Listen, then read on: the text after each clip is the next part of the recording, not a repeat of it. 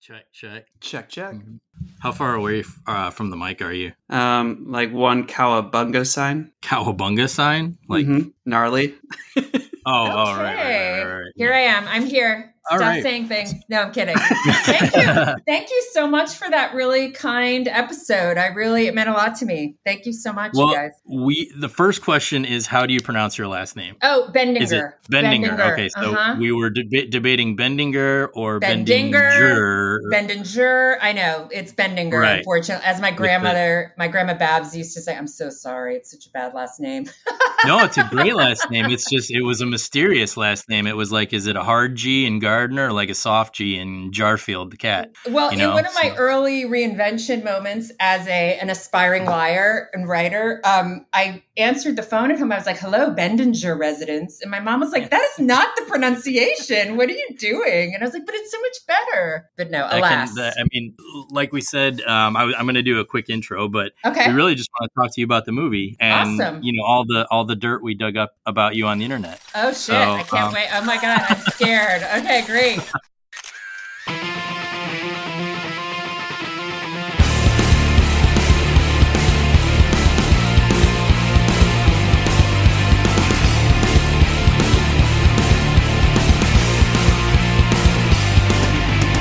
Okay, ladies and gentlemen, welcome to a very special episode of Second Chance Cinema. Not very special episode in the sense of Blossom learns about safe sex this Thursday night, or very special episode in the sense of Zach Morris learns the dangers of driving drunk, but very special episode because it's the first time, I believe, that we've had the pleasure of having a writer-director of one of the films that we've talked about on our show. I'm MC Spro. You're here as always. How are you doing? I'm great. I'm super excited for this. All right. And we are joined by among other things, the writer-director of Stick It, the movie we talked about in our last episode, Miss Jessica. Oh, it's choked on it. Miss Jessica Bendinger.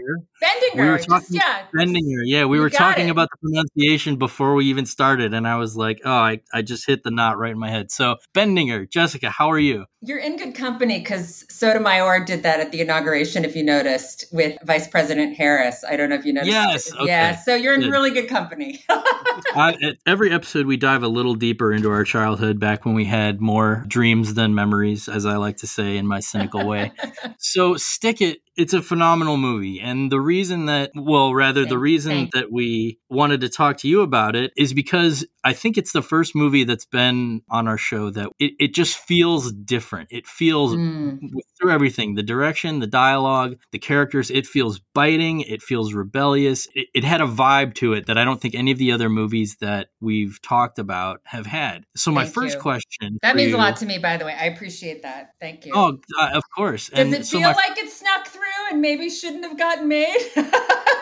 In some ways, that's true. It was, but ask away. It's very much an outlier in lots of ways. It's unfortunate because the purpose of the show is, movies that we like to sort of remind people exist and say, these movies are awesome. They just kind of, for whatever reason, flew under the radar. And Stick It is a perfect example. I remember watching it for the first time. There was a big period of my life where I've had clinical depression for a long time. And there was a big period of my life where I was just really, really down. And this movie and what was the other one, Spro? Lakeview Terrace with Samuel L. Jackson were just on TV all the time. Wow. And I just remember feeling so comforted watching them just because they were awesome. And so that means a lot to me. Well, I'm glad it helped you get through stuff. It certainly helped me process some stuff as a filmmaker and as a writer, director, for sure. I mean, I was definitely trying to unpack some things about my childhood and my sense of that this kind of idyllic, there was constantly this idyllic, Charlie Brown thing about the adults in movies for young people that I found really kind of unhelpful. For those of us who have had more challenging childhoods, I kind of wanted to talk about the absent parent phenomenon, or the parents who do more harm than good, like kind of the benevolent mistake, well-intended mistakes or mistakes. That was important for me to unpack. And I hope that it sounded like it resonated listening to the podcast. If you want to tell us more about that, because the adults in this movie are one of the things that stand out, and they stand out for such good reasons. They're sort of extremes. There are the overbearing mothers. my favorite line, eyes and teeth, sugar. Like I say that to people sometimes, in daily life. And then on the opposite side, you have the Jeff Bridges character who is the coach. And there's such a trope of coach characters in Hollywood. And he's really not that. And I think that was one of the things that was most endearing about him. So tell us about what you're talking about when you say process some of the adults and some of the roles these types of adults had. Well, I think there was a trend certainly when I was growing up, and I think people who grew up in the 80s, those of us who came of age, I was a kid in the 70s and came of age in the 80s, meaning high school and college squarely in the 80s. There was this odd thing it was kind of the beginning of the self-help movement and the beginning of therapy and the very kind of infancy of people starting to come out of the closet about shit that was going wrong at home or stuff that was going wrong. And I certainly was a big benefactor of therapy, and writing was a big part of my therapy. And for me, it was always trying to understand why people are the way they are and why they're doing the things they're doing, but understanding those things from a place of trying to make sense of it and make it whole rather than, let's call it, perpetuate the trauma or continue the cycle of abuse or damage, right? So writing to me was definitely a way of whole making. And I'm a matriarchal storyteller for sure. I mean, Bring It On is very much a matriarchal structure. There's no enemy, there's no villain. The heroine goes on a journey, right? And Stick It really is a matriarchal journey. The hero is ahead of the audience, right? You don't know why she's so angry. And then at the end, you find out, oh, she has a reason to be. And I'm kind of going off the rails a little bit, trying to stitch together my own story and the story of the movie. But to me, I think what's always really bummed me out were these simplistic reductions about why people are the way they are, or they're removing the character from ecosystem as if, the character just exists in a vacuum and there's, it's all nature, it's DNA. They are the way they are because they're the way they are. Well, no, it's nature and nurture. It's environment. There's a lot of things going on. And so I don't know, I really wanted to talk about those forces on a young life in a way that was entertaining so people could kind of connect dots for themselves. I'm sitting here nodding my head like I'm nodding my head way more than I do when it's just Spro. And we forgot to mention that you're also the writer of Bring It On. When you think about the difference between Bring It On and Stick It, the obvious difference is Bring It On is a cheerleading movie. It's cultural appropriation and cheerleading skirts, right? It's saying something, and we just had the 20th anniversary, and there's if anybody's curious, there's just some amazing, beautiful pieces that were written about the movie. And if you go to my website, I think if you click on Bring It On or press, you can see all the Bring It On 20th anniversary press, which was incredible and really felt good. I think Bring It On was trying to hide the medicine and the candy. I'm trying to hide the medicine and the candy of a story about socioeconomic inequality and racial inequality and cheerleading skirts, right? I'm really trying to make a big point in a slight way that you could almost minimize and marginalize. And similarly with Stick It, it's rebellion and abuses of power and authority and leotards, right? So it's easy to dismiss my movies on the surface of it, but if you take the time and really think why is this landing? Why am I really feeling this? I really thought about it. It's not an accident. I'm trying to give these characters, for lack of a better word, a gravitas that doesn't exist in the genre. And I'm really, really trying to put medicine in the candy, for sure. It's conscious, it's intentional. I'm trying to give myself what I needed when I was that age as a filmmaker. I'm trying to deliver to the audience something healing and instructive. So what comes first then? When you're creating one of these stories, is it the story? Is it the message that you want to deliver, and you figure out how to hide that? Well, I'm always hiding it because to be entertaining, you're going to hide it, right? So for me, I'm hiding it well as quickly as possible, and you don't know what's coming. But that said, I think I go where, I published a book called The Bring It On Book in September. It's a screenwriting how-to. It tells a lot about the story of the writing of Bring It On. It's for aspiring screenwriters. I hated the dogma. It's like a screenwriting book for people who hate screenwriting books. It's a very folksy, funny look at and demystifying look at how I think about writing screenplays. But one of the things I talk about is really centering what you care about and getting out of the kind of the colonial mentality of Hollywood, literally, which is obsessed with, this male wish fulfillment and these action movies and this very kind of, I don't know, we've been under the tyranny of this perspective for a long time. And so what I had to do in order to get these movies made was to really conceal what I was doing in a very entertaining outfit, right? But I'm really trying to tell people, like, it's okay to be different. It's okay to make a mistake. It's okay to recover from your mistakes as long as your heart's in the right place. It's a great question you're asking.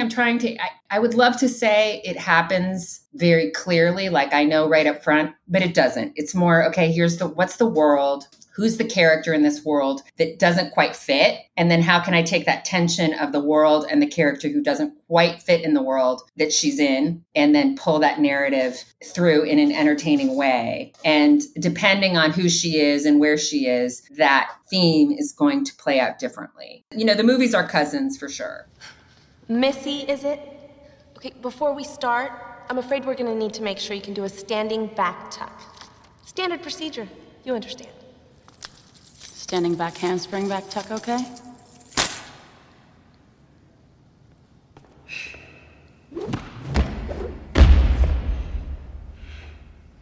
Where's this girl from? Romania? Can she yell? We'll try and I'll do. Awesome! Oh wow! Like totally freaked me out, I mean right on! The tour, sure, #1. I transferred from Los Angeles. Your school has no gymnastics team. This is a last resort. Okay, so I've never cheered before. So what? How about something that actually requires neurons?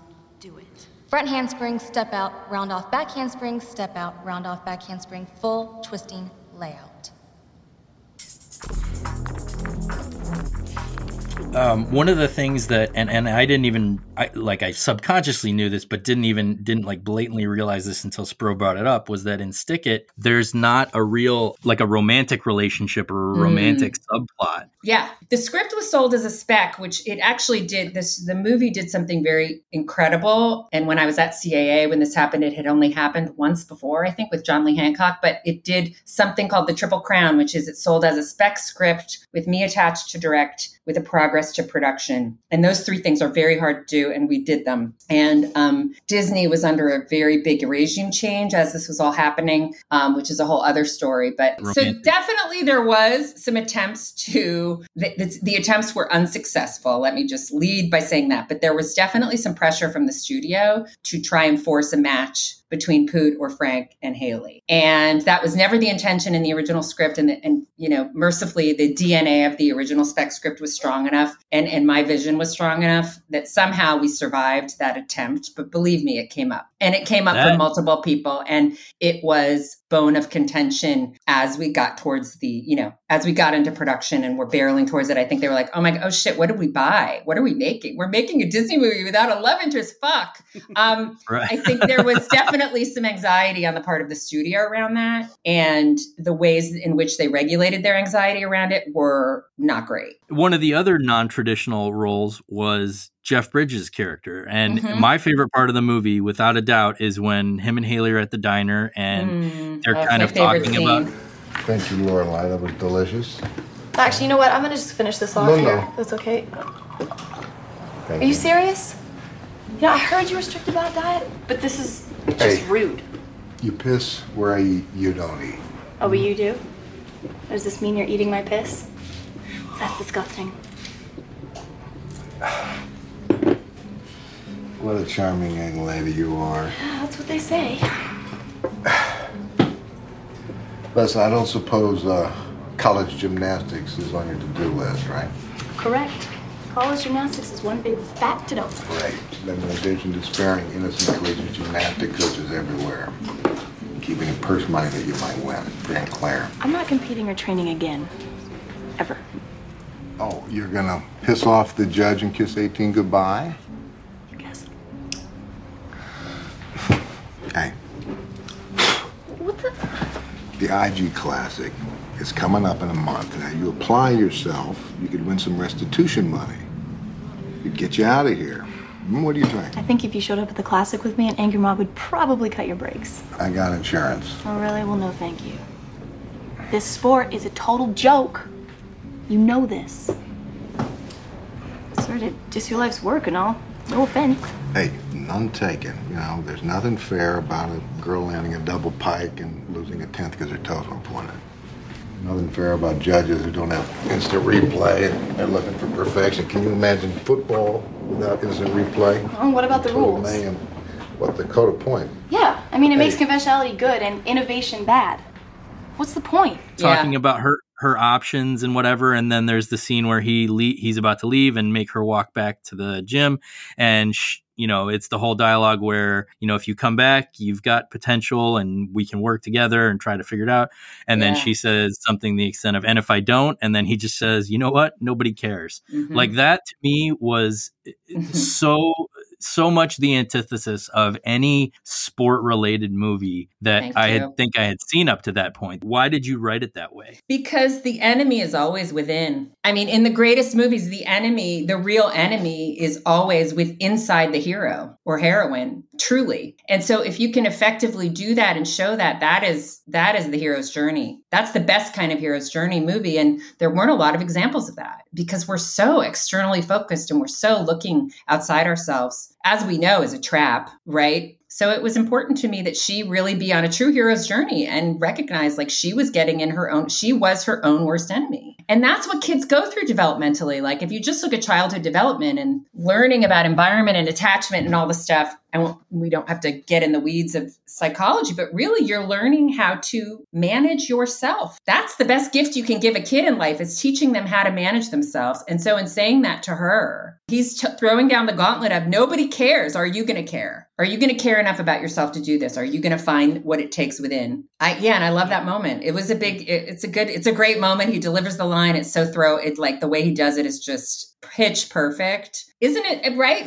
We are our own worst enemy. So Spro and I are both in the field of education. And nice. I know that for me, one of the things that I try to teach and purport is self-advocacy, which is essentially what you're talking about, believing in yourself and knowing that, ultimately, even asking for help is a mechanism of self-advocacy. And it seems like the Haley character was struggling quite hard to do that. And then it was sort of she kicked and screamed all the way, but eventually she did say, okay, you know what? I'm not submitting. I'm not giving in here, but I realized that you're right and my opinion was wrong. And that's like a maturation that we saw through her character that led her to greatness. Well, yes. And I'll tell you a little inside baseball with that as well. So I studied archetypes. I don't know if you're familiar with archetypes, but archetypes is this idea of kind of these, master forms of character. So you have like the victim, the villain, the prostitute, the orphan. There are these archetypes exist as like stereotypes almost of characters. And there's a woman named Carolyn Mace who wrote a book called Sacred Contracts, which is a deep dive into archetypes as they relate to human psychology. And the guy who wrote her archetypes glossary is a master teacher of archetypes. His name is Jim Curtin. And I actually was struggling with what Haley's journey was. And I went and saw Jim because I had read the book and I had met him and was very impressed by his facility with different forms of entertainment and archetypal journeys. And I sat with him a couple times and I was like, I'm just trying to figure out what's the healing. Where does she go? And he says, well, the rebel, he says, before the rebel is healed, before that archetype is healed, they resort to criminal behavior. The shadow side of rebel is criminal behavior. And the evolved side of the rebel is the revolutionary, which is being a shit disturber for the greater good. So he said a healed rebel becomes the revolutionary. And I was like, oh my God, that's it. And it worked with where I was going with the story as well. But really, she's doing things selfishly in the beginning just because she's pissed. And then she's doing things, right? It's,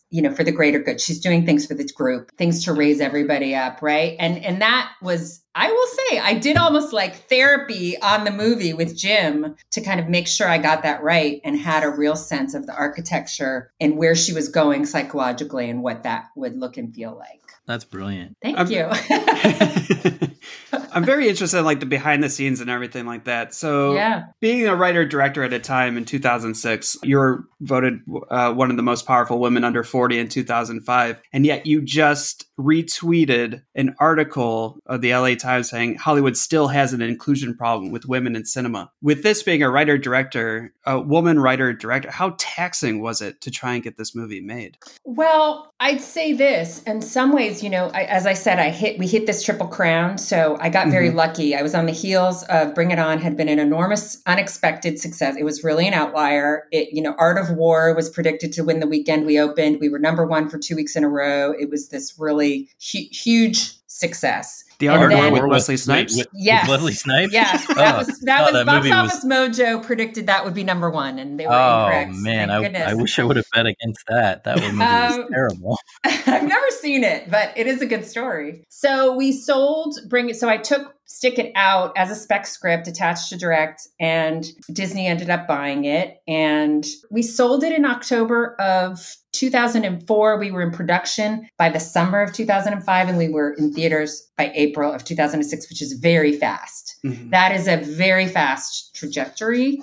Yes, the gender stuff. So I was able to use, I guess, the leverage I had from Bring It On. I was able to convert that I had to use a lot of, I went in with this big a lot of marketing statistics, because I'm very audience focused versus a lot of my colleagues. I'm really thinking about who is the audience for this movie? Who do I want to see this? Who do I want to love this? And I knew that Olympic gymnastics scored higher than the Super Bowl every 4 years. So if you're just doing simple ratio metrics, like you don't have to have seen Moneyball and do sabermetrics to know, like that's the kind of stat you want to look at. That means that's an underserved audience who is hungry. And so I brought these stats in, and everybody was like, oh yeah, that doesn't matter. And I was like, yes, it does. I know it does, because cheerleading was my first test swing and I was right. And now this gymnastics, I think, occupies a similar space. The problem was, there was a giant regime change, like a foundational regime change going on at Disney at the time. So we were kind of caught in the corridor between a takeover, between the head of marketing wanted the head of production's job. He succeeded. The CEO of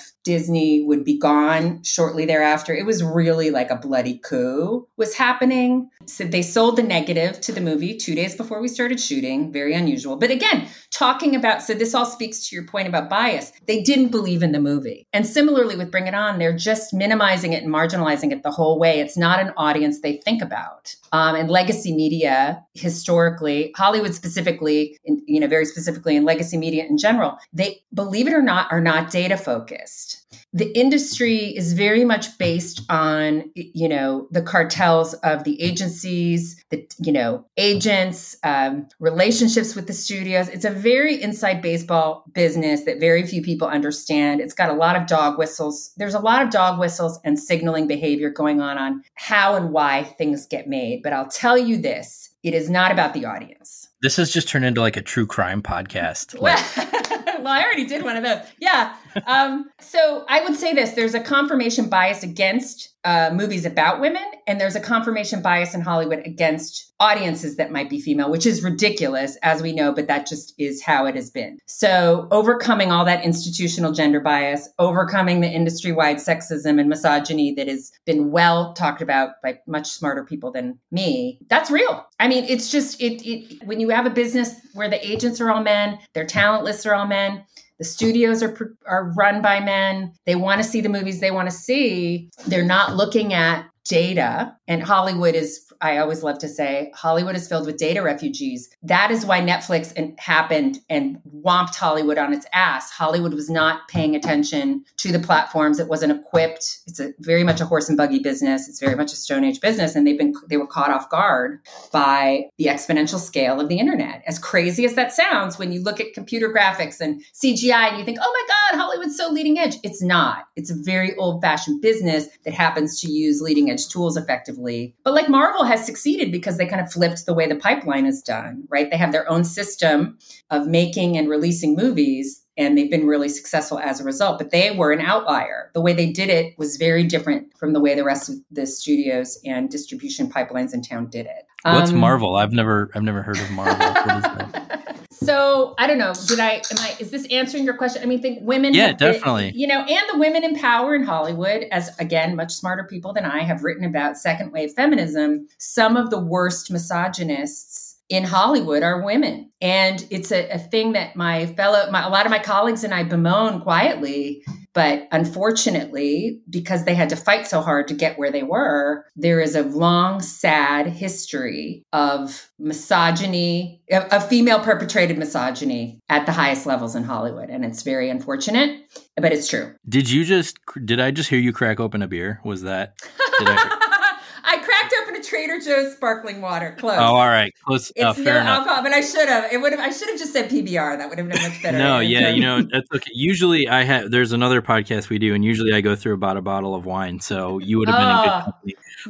My best friend said you should drink some tequila before this. Definitely. She knows what I went through, so she was like, "Have a drink before." If you've got some nearby, feel free to imbibe. The one thing I do want to say though, I don't know what the market was. I don't usually when we tell people like what our next movie is going to be, I have to explain why. Like we did M. Night's The Village, and people are like, "Really, that movie?" And we're like, "No, take a rewatch." This movie, no matter, and I'm on the outskirts of the industry out here in Cleveland, so like I know line producers and whatnot out here, and everybody that I told, most of them men, as you just said, it's a very male dominant industry, all loved it. We're doing Stick It Next, and he was like, "I love that movie. That movie killed." But here's the thing about the movie that's so strange. Like the movie was the #1 per screen average opening weekend. And then when it was released on digital, again, you can't access this stuff because we are data refugees. When it was released on Apple digitally, it was #1 for 7 weeks in a row. Now, the problem with my movies is people binge them and watch them over and over again. But if you're not given credit for that, right? Like people want the ticket, you've sold the ticket, you've sold the DVD. Great. That's a one-stop. But people watch my shit over and over again. I'm the perfect category of filmmaker for a platform, but nobody has aggregated that kind of data. And people don't really think about it that way in Hollywood. So I've really struggled to make that case. It's been super challenging because they're like, even look at IMDb. IMDb doesn't even have the right information about Bring It On or Stick It. It's like the stats are all wrong. So I'm curious because on the top of my head, I'm counting 5 male characters in Stick It. There's Jeff Bridges, there's Frank and Poot, and then briefly her dad, Haley's dad, and then the rival coach. Krista Frank. John Kapelos from 16 Candles, by the way, which was one of my favorite movies. Did not even catch that. John Kapelos plays the Molly Ringwald's soon-to-be brother-in-law. I don't care what she's got. Look at her. Now, will you please be quiet? We don't want to announce to everyone that she has her period. I guess those guys who thought we had to get married feel pretty stupid right about now, huh, Padre? Oh, wow. Yeah, okay. He was a famous, I grew up near Second City in Chicago, and we'd go to the free improv shows at Second City, and John Kapelos was like my childhood crush because we would go watch these free shows, and he was in the Second City troupe then with, Jim Belushi and a lot of the people who went on to Second City. So John, it was like my dream to put somebody from 16 Candles in. Oh, that's crazy. Yeah, in a movie. But my question was going to be all of the male characters, even so the 2 friends, they're goofy and they're silly. Dude, I can't believe you didn't name names. I would never do that to you guys. So what happened? Yeah, where are you going? Juvie. Outside Houston. Can we visit? No, and you bust me out. You know how I feel about the bus. Consider it done. Well done. Charge to a crisp. Okay, we have to go, guys. Wait. Take my phone. Use it if they don't take it. Yeah, but what are you going to use? Oh, no worries. I'll steal my brother's. I got some really good shots of that jump on there. That shit was legendary. Off the hook. Later, Cracker. Yeah. Did you catch that? What? That I'm totally her favorite? Dude, why are you always going to bite my moment? It tastes good? Delicious.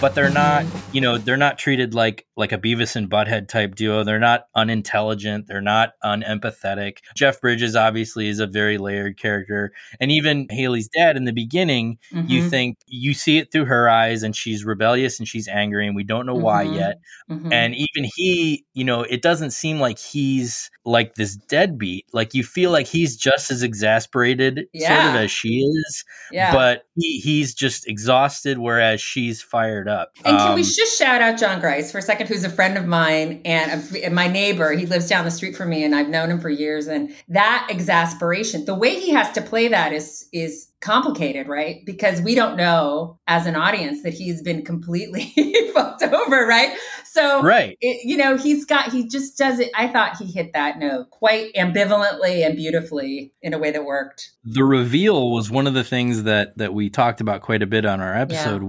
It was such like I don't know if there's like a Hollywood word for it, but it was like an audible gasp kind of moment where she says, yeah, long enough to hook up with my mom. Obviously it was well thought out and worked beautifully. How difficult was it for you to wait so long with that slow burn to reveal that so late in the movie? That's a great question. I don't know that I remember a lot about waiting for that moment. I knew there was a book called Girls in Pretty Little Boxes, and on the cover of one of the editions of that book is that one-armed handstand. And I always thought, wow, that's such an insane metaphor for what women have to do. Like you're on a balance beam and you're standing on one hand, and take the picture and, make sure you don't have a wedgie and look pretty and all that stuff. I thought, God, if I could capture that in the movie, at the heart of the movie, that would be amazing. And then, if I could get a teardrop,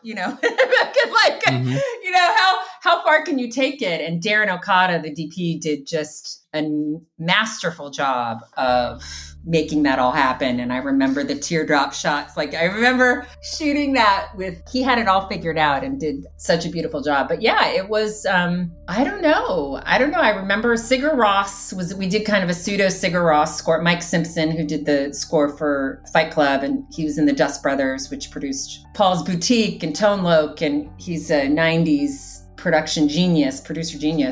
Tone Loc, my God, I haven't thought about Tone Loc in like 10 years. Thank you so much for putting him back. Young in my MC, mind. Tone Loc, yeah.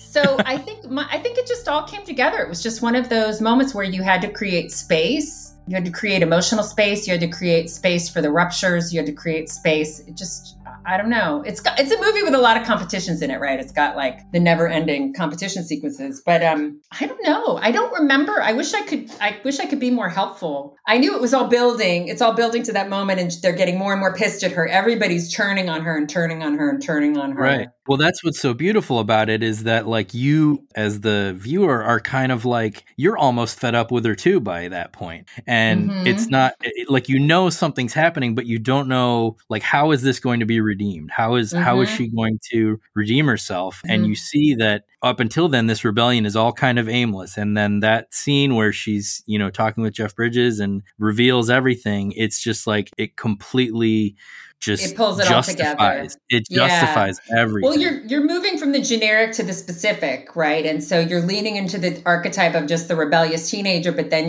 if you're trying to explain why somebody is the way they are, you better deliver. And I do know the first draft of the script, and Liz Tigelaar, who's a famous showrunner now and such an amazing writer, she read my first draft in front of me. Don't ever do this at home, kids. It's terrible. So I had a draft and she read it and she just looked at me. She was like, this doesn't work. You have to re-break the story. So I do know I hit the wall. I bit Matt hard in the first pass, and she had to help me kind of re-break story a little bit and think about it. And so that got there eventually, but it took a while. Speaking of biting the mat, Missy this was like her breakout. Like, she did work before this on TV and whatnot, but this was her vehicle. She had to run with it. Can you describe how much work she put in? And I was sick on the couch, and there was like an ABC show called, it was like a teenage, I don't remember what it was called. It's in her credits. Was it Life as We Know It? Something like that. Yeah. She was a soccer player in it. And I was on the couch and I was sick, and I saw her, and I literally sat up off the couch, and I was like, oh my God, that's the vibe. That's the vibe. And I went to the casting director, Marsha Ross, and I was like, you have to bring her in. And so then a couple weeks went by, and I said to Marsha, hey, what happened to Missy? And she goes, oh, she wasn't very good. And I was like, what? And she's like, well, her audition wasn't very good. I didn't want to show you. And I was like, bring her in. You have to bring her in. So she brought Missy in, and, Missy by her own admission, I love Missy's like my little sister. I love her. She walked in the door, and I was just like, yes. You want an actor, for me, I prefer actors who just have it. They walk in and then they have it. they are it. It just makes it easier. If you're not an experienced director, like I was at the time, it just makes it easier. And I default to that. I like actors who aren't acting. I like actors who are being. And I could tell she had beingness in her. And she did the audition. We brought her back for callbacks. And then we did a screen test between Missy and somebody the casting director wanted, and some other actors who were all very good, by the way. And Missy, we put up the screen tests. A couple days later, and the casting director looked at me and goes, I was wrong. You were right. It's her. It's Missy. And because her beingness, when you see it, especially on a big screen, is just like she blinks. And it was, to me, very authentically that age and the feelings I was trying to convey. She was just like a godsend. There are things you wish for before big moments. I wish my friends were here. I wish my parents were different.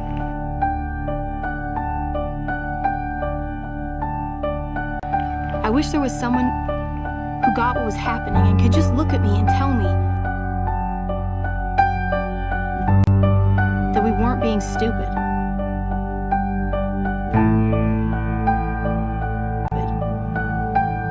Someone to say, I'm proud of you, and I got your back, no matter what. That's awesome. Yeah, and she did train really hard. They did like 4 or 6 hours a day for, oh my God, they got their asses kicked getting in shape. Vanessa, Missy, they worked. Vanessa and Missy had to work the hardest. Missy was already an athlete, so she had a little bit of a head start, but she had soccer calves. And so the gymnastic coaches were like obsessed with her calves and trying to get her calves equal. That was just really funny. But yeah, she kicked ass. You mentioned that she had it, and I'm glad this is a perfect segue for this little note I jotted down. She had it. Okay. So then we have the it there. We have, as did John Patrick Amadori and Kellen. I mean, they walked in and I was like, yes, that they are the guys. Like there was no question. Between stick it and bring it on, what would you define the it as? Oh, that's funny. I think it is probably the medicine and the candy. Let's go horror. What's the it? What's the thing in the culture we don't want to look at or we're scared to look at? Yeah. Yeah, I think the it in both cases is this unacknowledged problem. Did you yourself have experience with gymnastics or cheerleading? Yes. So gymnastics is definitely the magma that Bring It On comes out of. So I was a competitive gymnast as a kid. I competed. My coaches were Olympic coaches. I competed at a gym in Connecticut called Muriel Grossfeld's. USA Gymnastics has gone through a lot. And by the way, I think Athlete A has, I was very happy to see Athlete A because I think in some ways Stick It acted as a proxy for these athletes without a voice and showed them what they could do if they banded together. So I'm very... I have to get in the right mood to watch that, but I've seen the trailer and everything, and I'm very, very... Yeah, the institutional abuses in gymnastics were whispered about even back then, I heard whispers about Larry Nassar. But also the manipulation of the parents, I'd heard about that quite a bit in the Dance Moms stuff that you guys so accurately talked about. I mean, that character. So I grew up doing martial arts was my thing, and the character of like we had the sensei who was also the owner of the dojo, who was also the one who pitched the programs to the parents that were going to sign up, and that character of kind of like he's a used car salesman on one side, but then he can be a genuine coach on the other side.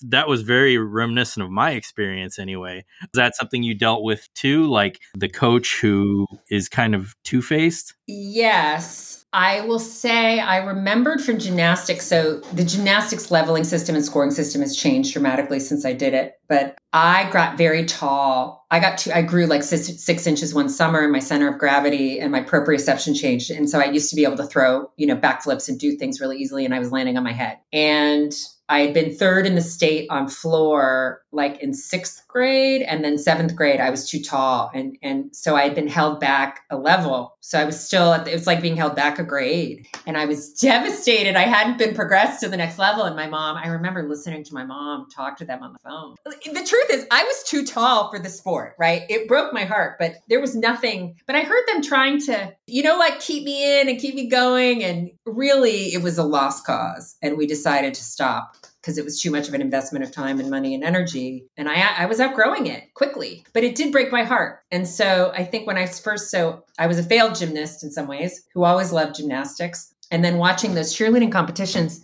in college, that was kind of the way I scratched my itch for gymnastics in between, because they tumbled and they did cool stunts. And it kind of, as a young woman, there aren't a lot of places where you can see on television that extreme sports edge, which I definitely got the itch for that in gymnastics. Like when you can throw a tumbling trick off the end of a beam or off a bar and land it, it's amazing. It feels great. I mean, you know, from martial arts, like to go up in the air and land on your feet, there is a real rush that you get from that. So gymnastics was, I think gymnastics, and also the parents getting off on what, like at the gym I went to, which is very much modeled in Stickett back in Connecticut, Grossfeld's, they built a viewing room. They had a viewing gallery above the gym. So parents were up in that viewing gallery watching the kids and having their own little exchanges. And my mom would often report to me, you know, oh, this happened or that happened. So yeah, I've been exposed to all sides of it. And so I think that's interesting that you mentioned how much you love gymnastics, because one of the things I kind of, and correct me if I'm wrong, but none of the gymnasts in the movie actually profess their love for gymnastics. It's just, it's there and they're good at it. And they're clearly passionate about it based on the way they train and the sacrifices they make and all this. But it's not like a Varsity Blues where there's this monologue of like, you know, I used to love football and football was my life and all that. You know, that's my James Van Der Beek impression. So you know. Well done. It's a very different sport. And as we knew from like the Chinese scandal where the Chinese Olympic team was all made up of kids with doctored birth certificates. So they were younger than they were legally supposed to be to qualify for the Olympic team. I don't know. You probably don't remember that, but there is a thing about the fear factor with gymnastics. You kind of have to be young and dumb. And as you start to cultivate fear or develop fear, it's just a hard sport. It is scary and you do get hurt. And so the joy factor, I'm sure it's still there for people. It's a very serious sport and you're serious and you're indoctrinated into that seriousness and to the consequences at a young age because there are legal liabilities. Right. The gyms are all carrying, we didn't get into it, but I thought about getting into it. They carry the insurance for gymnastics and the waivers families have to sign are legit. Like you can break your neck doing what they're doing and you're well aware of that. So I was trying to convey that in a comedic way, but I did not experience much joy in my gym. I experienced the thrill, but I don't remember there being joy. I remember us being very obedient and very excited to learn new tricks and stuff, but I didn't have that. I was very much on the fear side of things. That's a good point. I mean, you set up Haley at the very beginning as this thrill-seeking individual with the whole bike chase and the, you know, the stunts through the house and everything like that. So it's interesting that it's, you know, I don't know that a lot of people would consider gymnastics an extreme sport. I don't know that there's a lot of like Mountain Dew sponsorships. Are you kidding me? Have you watched Simone Biles? I mean, what I'm saying, and what I'm saying is that it's one of the most extreme sports that there is if you actually sit and watch it and consider what it takes to be able to do that. It is insanely complex, and I can't overstate that. I mean, like, if you think about I hated uneven bars, and they are brutal, and, you know, the montage of her talking about your rips getting rips. If you want to talk about proprioception plus changing grip position, I will tell you, I could never master the changing of grip position, and that's when they're in a handstand, and you'll, like, maybe do a giant and swing around, and you've got to turn. That is so hard. That is so hard. I could never get it. That apparatus was always my greatest enemy. But you've seen it in men's gymnastics, you know, when you watch the high bar or the rings and you see that upper body strength that they have, doing that women's gymnastics requires the same amount. You're just going faster, right? You're just swinging with more velocity. So you're not really looking at the detail of what's going on with their hands. Oh my God, it's so hard. It's just crazy. The intricacies and the you know, like in intricacies and like in football, if you make a mistake, you know, you blow a play or somebody gets by you or whatever. In gymnastics, if you make even a smaller mistake, like you know, like you said, your grip is wrong or you transition even like a quarter of a turn the wrong way. I mean, like you said, that can lead to a a broken neck. Micro mistakes. That's why it's so repetitive, and they do those routines over and over again. And they'll take a successful routine kind of travels with the athlete for years, because it's so hard to get to that level of mastery, because the micro adjustments and the ability. Most gymnasts are really good at proprioception, which is, knowing where you are in the air when you're doing perhaps something that's going backwards and spinning simultaneously. The micro adjustments you have to be able to do in real time to not hurt yourself are insane. And I think that nuance is lost by the explosive power of what they're doing, right? Right. Because they make it look so easy. Navy SEALs, only harder. We're only a half hour into this. And there are like 2,000 Navy SEALs. There are only like 200 elite gymnasts. I guess that's because most kids would rather have a life than spend 6 hours a day training tricks that could kill you. Look, don't be fooled by the leotards, people. The things gymnasts do make Navy SEALs look like wusses. And we do them without a gun. It's impossible. It's like, it's bonkers hard. To me, it was not fun. But it was that thrill chasing thing, like when you land, like I did. Yes. I guess I'd call it casual gymnastics for like 6 years to supplement martial arts. So what was the hardest tumbling you could do? Well, we called it a flash kick, basically just a layout step out. I think by the end I was able to learn a gainer, which I don't think is a formal gymnastics Were you trick. Just doing a round off into your layout step out? Were you just doing round off? No, I could do it standing. Round off handspring? I could do it. Oh, wow. I could do it standing. Yeah, that was because, again, work. we were training these for competition forms at tournaments and stuff. So that was around the era, this was in like the late 90s, 2000, early 2000s, when the traditional, katas and forms had started evolving into including more gymnastics and more acrobatics and elements of breakdancing and things like that. So I was definitely not anywhere near an elite gymnast, but I get what you're saying when you say that it's a thrill-seeking thing to train and then nail the trick. Like I remember when me and my team would do that and someone would nail a trick, it was always just a big, yeah, you did it. And then it was like, okay, do it again 20 times. So you keep the muscle memory so you don't lose it. Keep doing it. But I digress anyway. No, it's true. I see standing fulls are a big thing in the cheer community right now. And you kind of have to, like if you saw the show Cheer on Netflix, they're all throwing standing fulls, which is bonkers to me to go from they do this thing where they'll walk back. They'll take these aggressive steps backwards and just launch into a standing, full twisting back flip. It's amazing how the sport has changed and evolved in so many different variations and iterations. It's really cool. It blows my mind that human bodies can move the way that I see them on YouTube now. Like, imagining that back in when I was competing and stuff is just silly. But Spro, you go ahead. You had like a real question. So. I don't know if it's a question or just kind of like an observation of just, I wonder if it's the fact that it's like an individual sport, like gymnastics, like, golf, maybe diving, where you're more competing against yourself, that kind of ebbs the joy out of things. That's a great observation. Yeah, I think that's a good point. I never thought of it that way. Where, I mean, you're just trying to get better than you, and that comes with, that's going to come with a lot of failures. You don't have like the team to celebrate with or whatnot.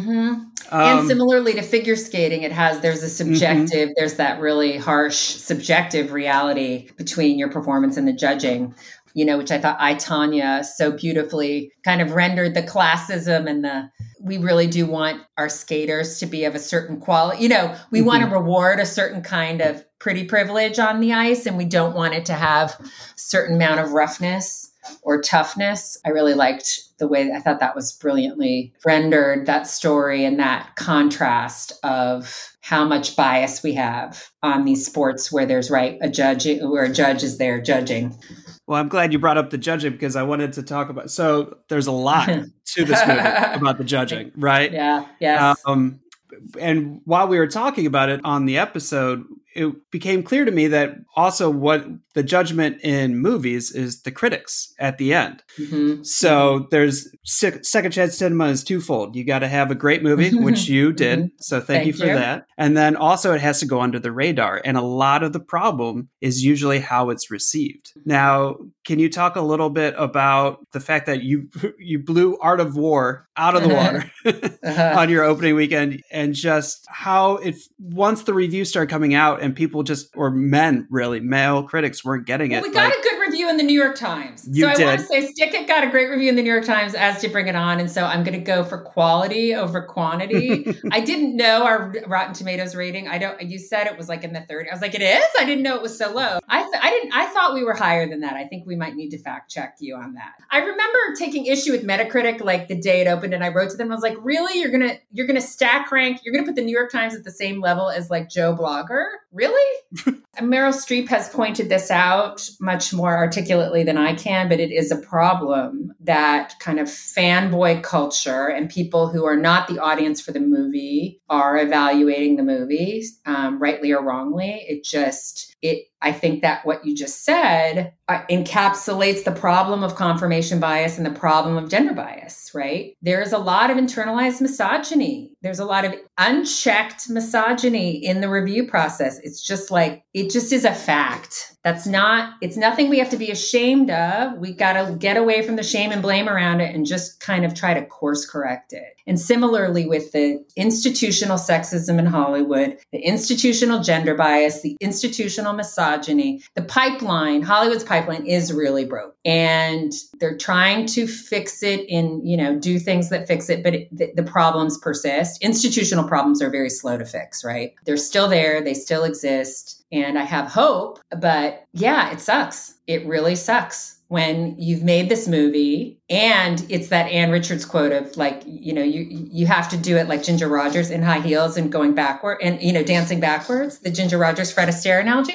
It's like nobody evaluating the movie really understands what you're up against as a woman, and that you still have to make a good movie and you have to make a movie that works regardless of that, right? But the shit I had to go through, the fact that this movie is as good as it is, like we were carrying that, it was like running through the coup of Disney at that time, running through that kind of toxic studio culture. And it was really toxic. Anybody who was there at that time will tell you this is not opinion, that is fact. It's hard enough to make a movie on time, under budget, which I did, but then to carry that baby through a World War III at a studio was just not something I recommend to anybody. Everybody was under stress, right? The head of the studio was under great stress. The executives were under great stress. And their behavior, they were acting from fear and behaving not in great ways, in ways I hope they would probably apologize for. So I have hope springs eternal. I'm sure that won't happen. I'm not holding my breath for an apology, but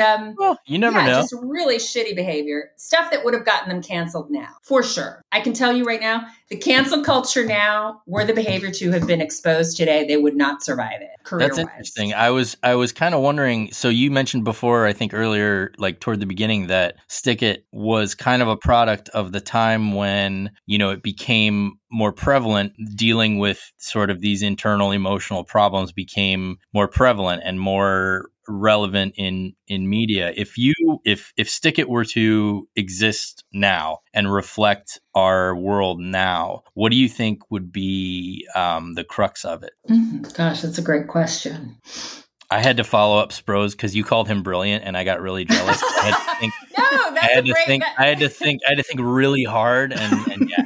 So that's what I came up with. Thank you you're forcing me to time travel a bit. Like it, that's a great question. What would I work? I don't know. I mean, I think confirmation bias. I think there's a lot of interesting stuff happening right now at the intersection of who we think we are and who we actually are. And I think that all played out for America on a very grand stage over the last year. I think who we think of ourselves as a country and as individuals has really been put under a spotlight and a magnifying glass in a way that's very uncomfortable for us all. And so that's kind of interesting to me. It's like, there's a great saying, I don't remember who's credited with saying it, but you don't know what you don't know. And so psychologically as a country, I feel like we're being asked to think about that. And so I think that's an interesting place to go. What do we not, you don't know what you don't know. And given how hard that is, what can we start to talk about? What are the assumptions we've made about ourselves as a country and as a society? And where are we really? That's brilliant. The other question I had, this was the not brilliant question.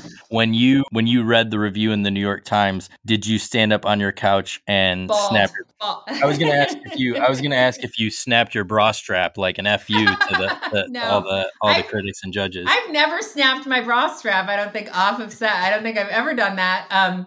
I cried with Bring It On and I cried with Stick It. I just shed tears of joy. That's wonderful. I was very gratified because also you have to remember by the time that review finally happened, I had been to hell and back with the studio and had endured. It was as if I made a turd. It was the highest testing movie at the studio that year and across 4 quadrants, which is again another very hard thing to do. And at the test screening, which everybody would, that's like what Hitch did. Hitch, another movie I did punch up on years ago. When you get really high scores across all age groups, people high five and do a dance. And this was so politically inconvenient for the studio regime at the time. The head of the studio, who was a woman, I will say to you, turned to me and said, "It's a false positive," and walked away. And wow, like a vocal minority kind of thing. Like she's like the test results, because it was not a convenient win and it wasn't convenient. The studio had sold the negative. You just sold the negative on a very high testing movie.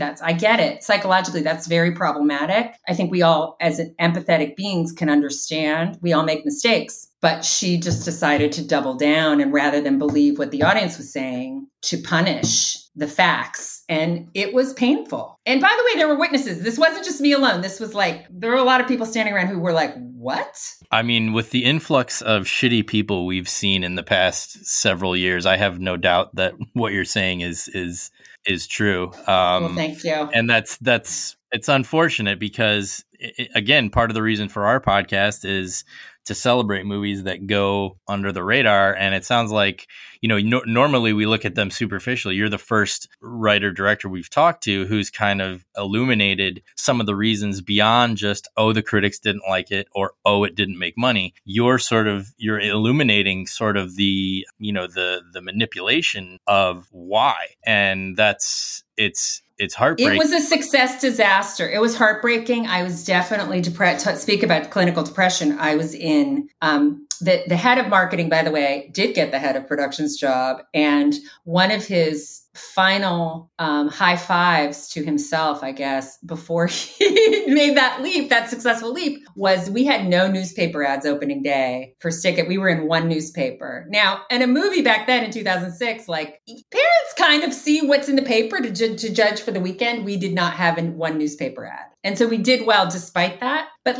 it just felt like contempt. It was he didn't want anything that was under that previous regime to succeed. It felt very petty, very abuses of power and control behind the scenes. I'm going to do everything I can to make sure, I'm going to do the minimum amount required of me. To the point that we had said to Spyglass, the team who had bought them, who were the producers on it and who had financed it. Before the movie came out, we were like, we don't think they're marketing this. And they were like, no, sit down, little girls. No, they are. It's us. We have this deal. We have this big fancy deal with the studio and they're going to print out. We're like, well, we're not so sure about that. Sure enough, they hit the roof. And it's we're having a big meeting on Monday because we can't believe there were no newspaper ads. And it was the #1 per screen average. And we're just shruggies, we tried to tell you, and you minimized and marginalized the facts. Because they were inconvenient, for whatever reason.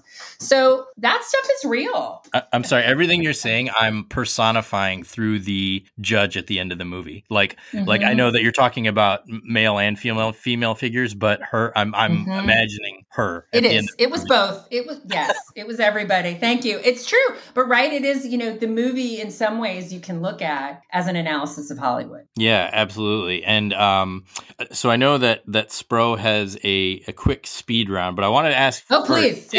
Is the bra strap thing real in gymnastics? Yes, it is. It is. It was something that a judge mentioned to me. And I think I was listening to a gymnastics podcast where they took issue with that, but it was in the code of points at that time. I don't know if it's still there, but yes, that is real. You just talked about pettiness in the boardroom and all that kind of stuff. That's the exemplar for pettiness. And I think the commentator too is this is the reason nobody watches gymnastics because of bullshit like this. Tim Daggett.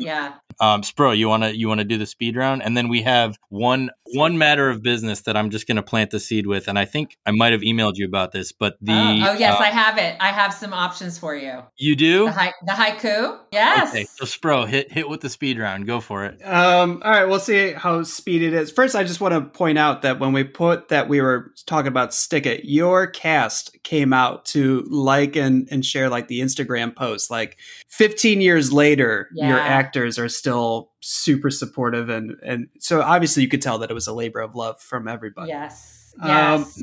Kind of speed round. I just have questions kind of all over the place here. First and foremost, we're both in Northeast Ohio, and you had a Northern girl in one of your movies. And I just was Katie Holmes. We pride ourselves on our work ethic. Oh, how was Katie Holmes' work ethic? Yep. Oh, that's right. Okay. Katie and I only met once when I got the job to rewrite that script. There had been a bunch of writers on that script, actually. And we met once at Fox, and she was lovely. I mean, as you know, she was at an interesting place, right? Because she was post Dawson's Creek, pre-Tom, and she was absolutely lovely. Great. All right. We brought up mental health a lot, and I read that you are working on a musical called Psyched about mental health. Yes. I've been working on it for a long time. I think in some ways I'm mercifully so I had financing in 2017. The financing fell through, but I've been working on this musical about mental health because I figure we're all suffering from a mental health condition that is called life.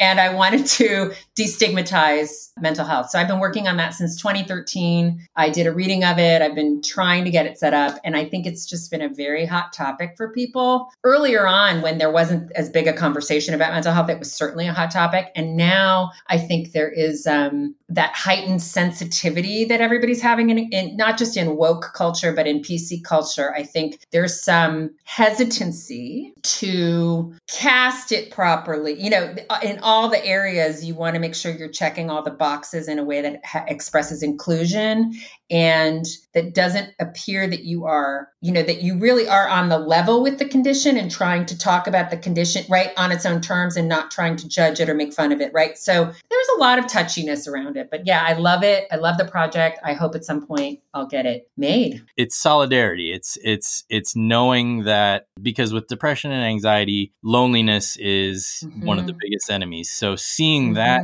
reflected in any sort of media, anywhere outside of yourself, seeing that reflected is very validating. Well, I will say I am a survivor. I have PTSD. I've treated my PTSD pretty successfully, but I had a break-in in 2012 and woke up in the middle of the night and there was a dude standing by, trigger alert, there was a dude standing by my bed who I chased out. And then I had insomnia for several years after that.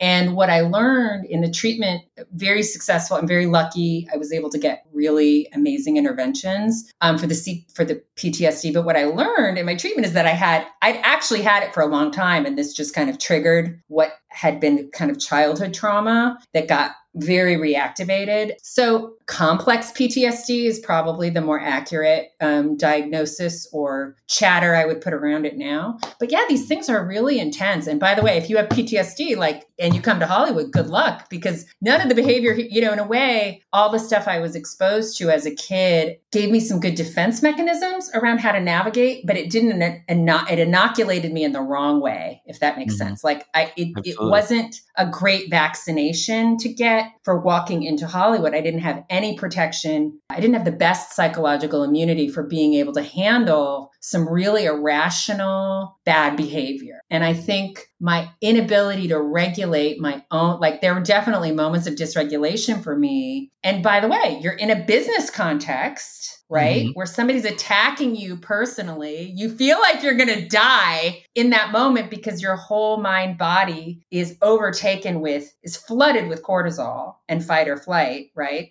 I cannot tell you how many experiences I had where my PTSD got triggered really severely and I didn't respond super well. I honestly can't, if you showed me video of what happened, I'm sure it would not match what's in my head. But I've gotten a lot of again, really fortunate, a lot of EMDR, a lot of successful interventions to help me learn to downregulate my nervous system and work to, I have to meditate every day. I have to journal every day. I have to, my friend Jackie says to me, you're always on a 2-day delay when something happens, because my training was to stuff it down and move on. And I have to know that about myself. So now all my friends know, like 2-day delay, like something bad's happening. And I'm like, oh, I'm fine. And then a couple days later, I'm like, oh my God. Right.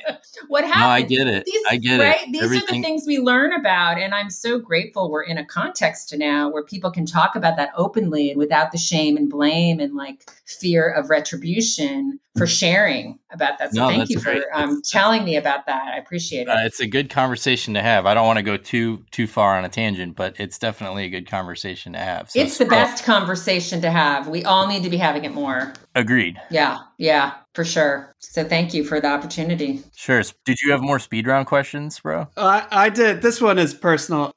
I was super excited to talk to you today. Thank you. It's just amazing. Your films have grossed over $500 million worldwide. And we share a degree in Hollywood. I wrote a movie that got optioned, and we just signed our first actor to play the lead. And that is going to be, thank you. That's going to be Kellen Lutz. Oh, and you gave him his film debut. So listen, Kellen Lutz was going to happen with or without Stick-It. He was he's so incredible. He's an incredible human being and has charisma and he's got it. He's got the thing. I laid eyes on him. I mean, I saw him on The Comeback. Yeah. And Kellen had a part on The Comeback. And I don't know if I saw him on that or we'd already cast him. I'm not sure what, but he was on The Comeback. And I was like, whoa, him.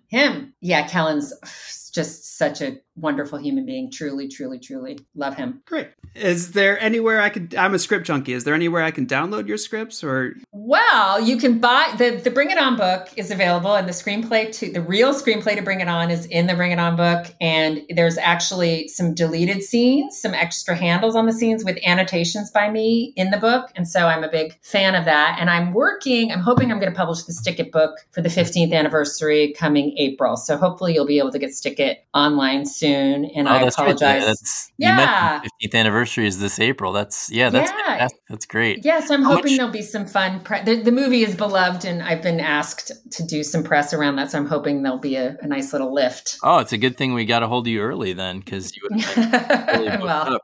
How much in the Bring It On book? How much do we get into the backstory of Sparky Polastri?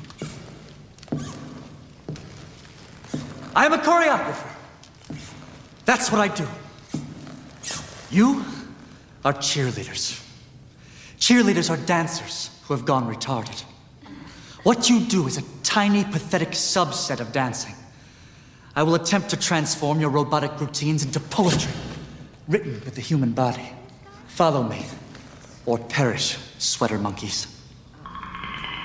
I want you to think of what you ate today. Got it?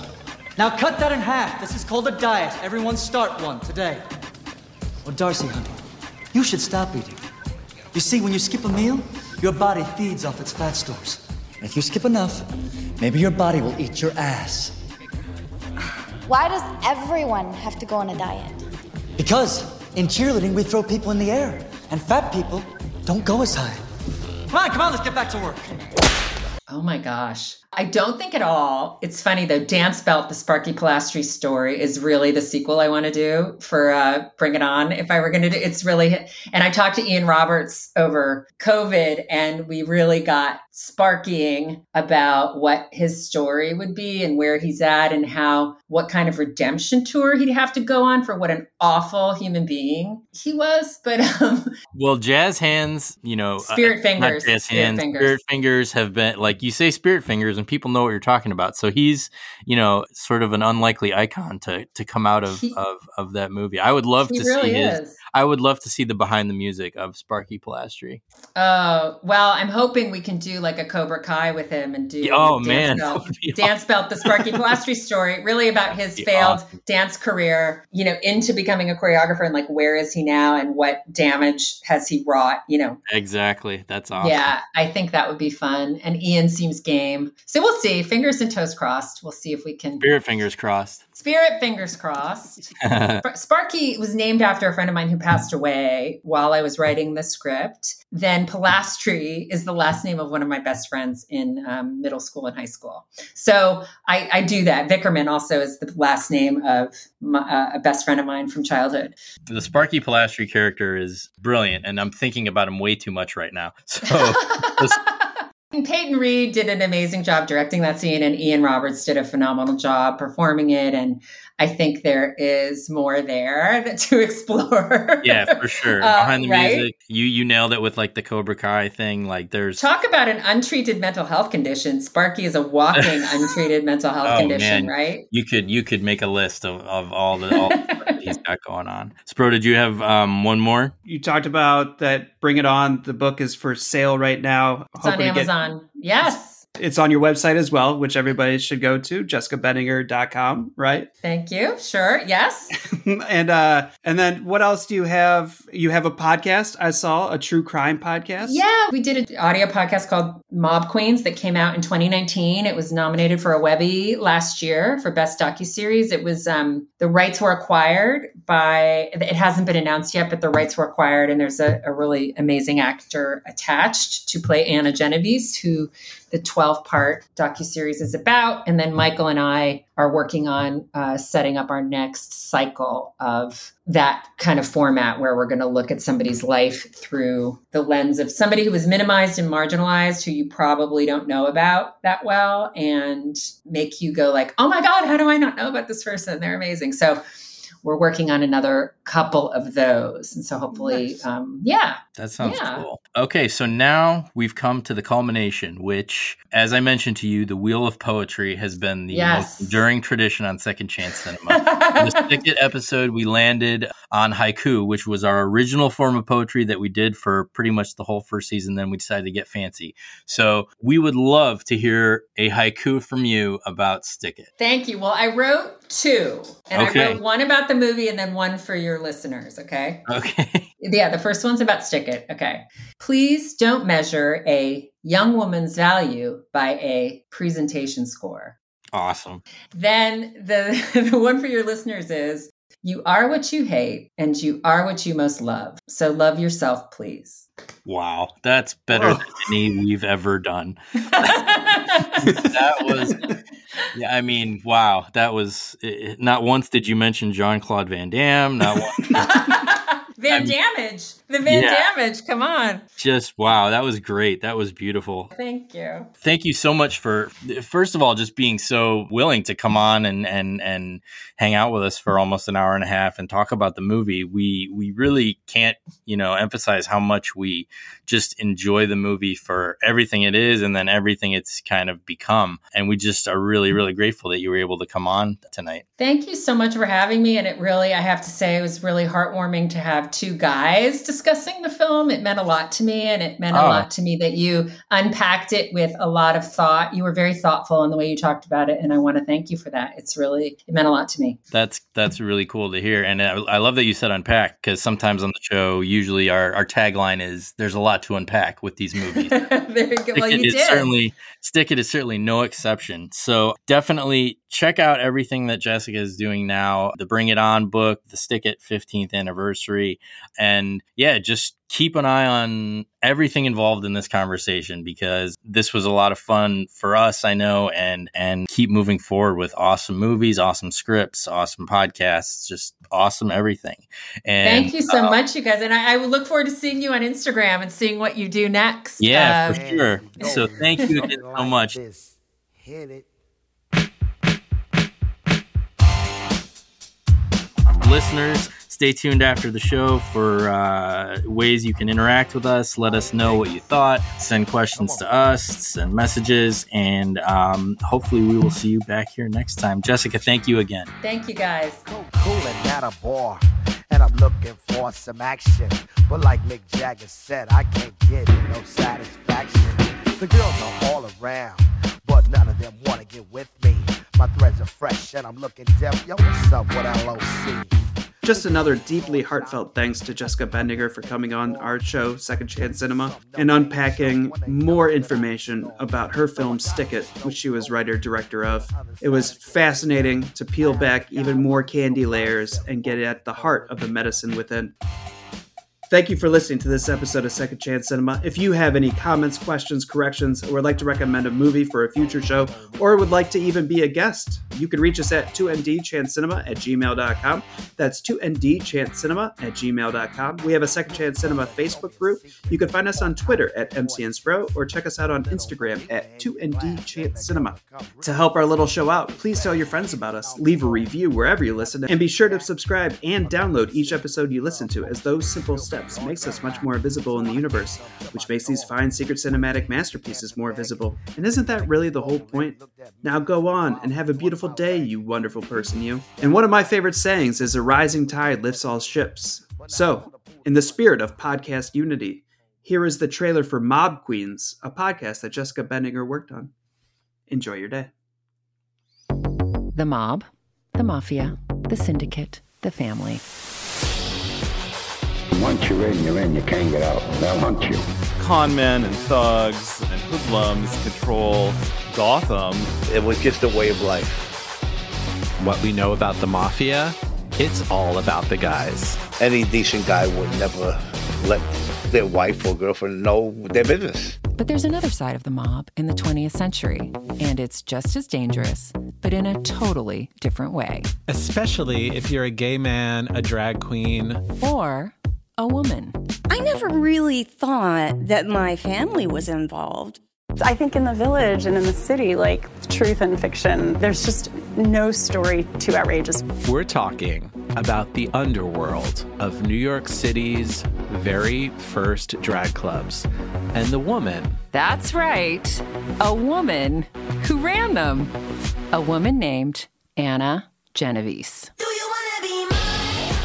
Anna was the goddess. You looked right at her and knew she was a force to be reckoned with. She was an extremely bright woman. She's a tough old bird. Anna Genovese rose from nothing to do something no other woman in the mob has done before or since. She stood up to her husband in the most courageous way possible.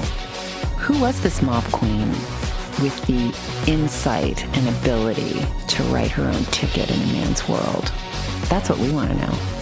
Who is Anna Genovese? Was she much more complicit than the family reckoned? My mom forgave her mother for her humanity.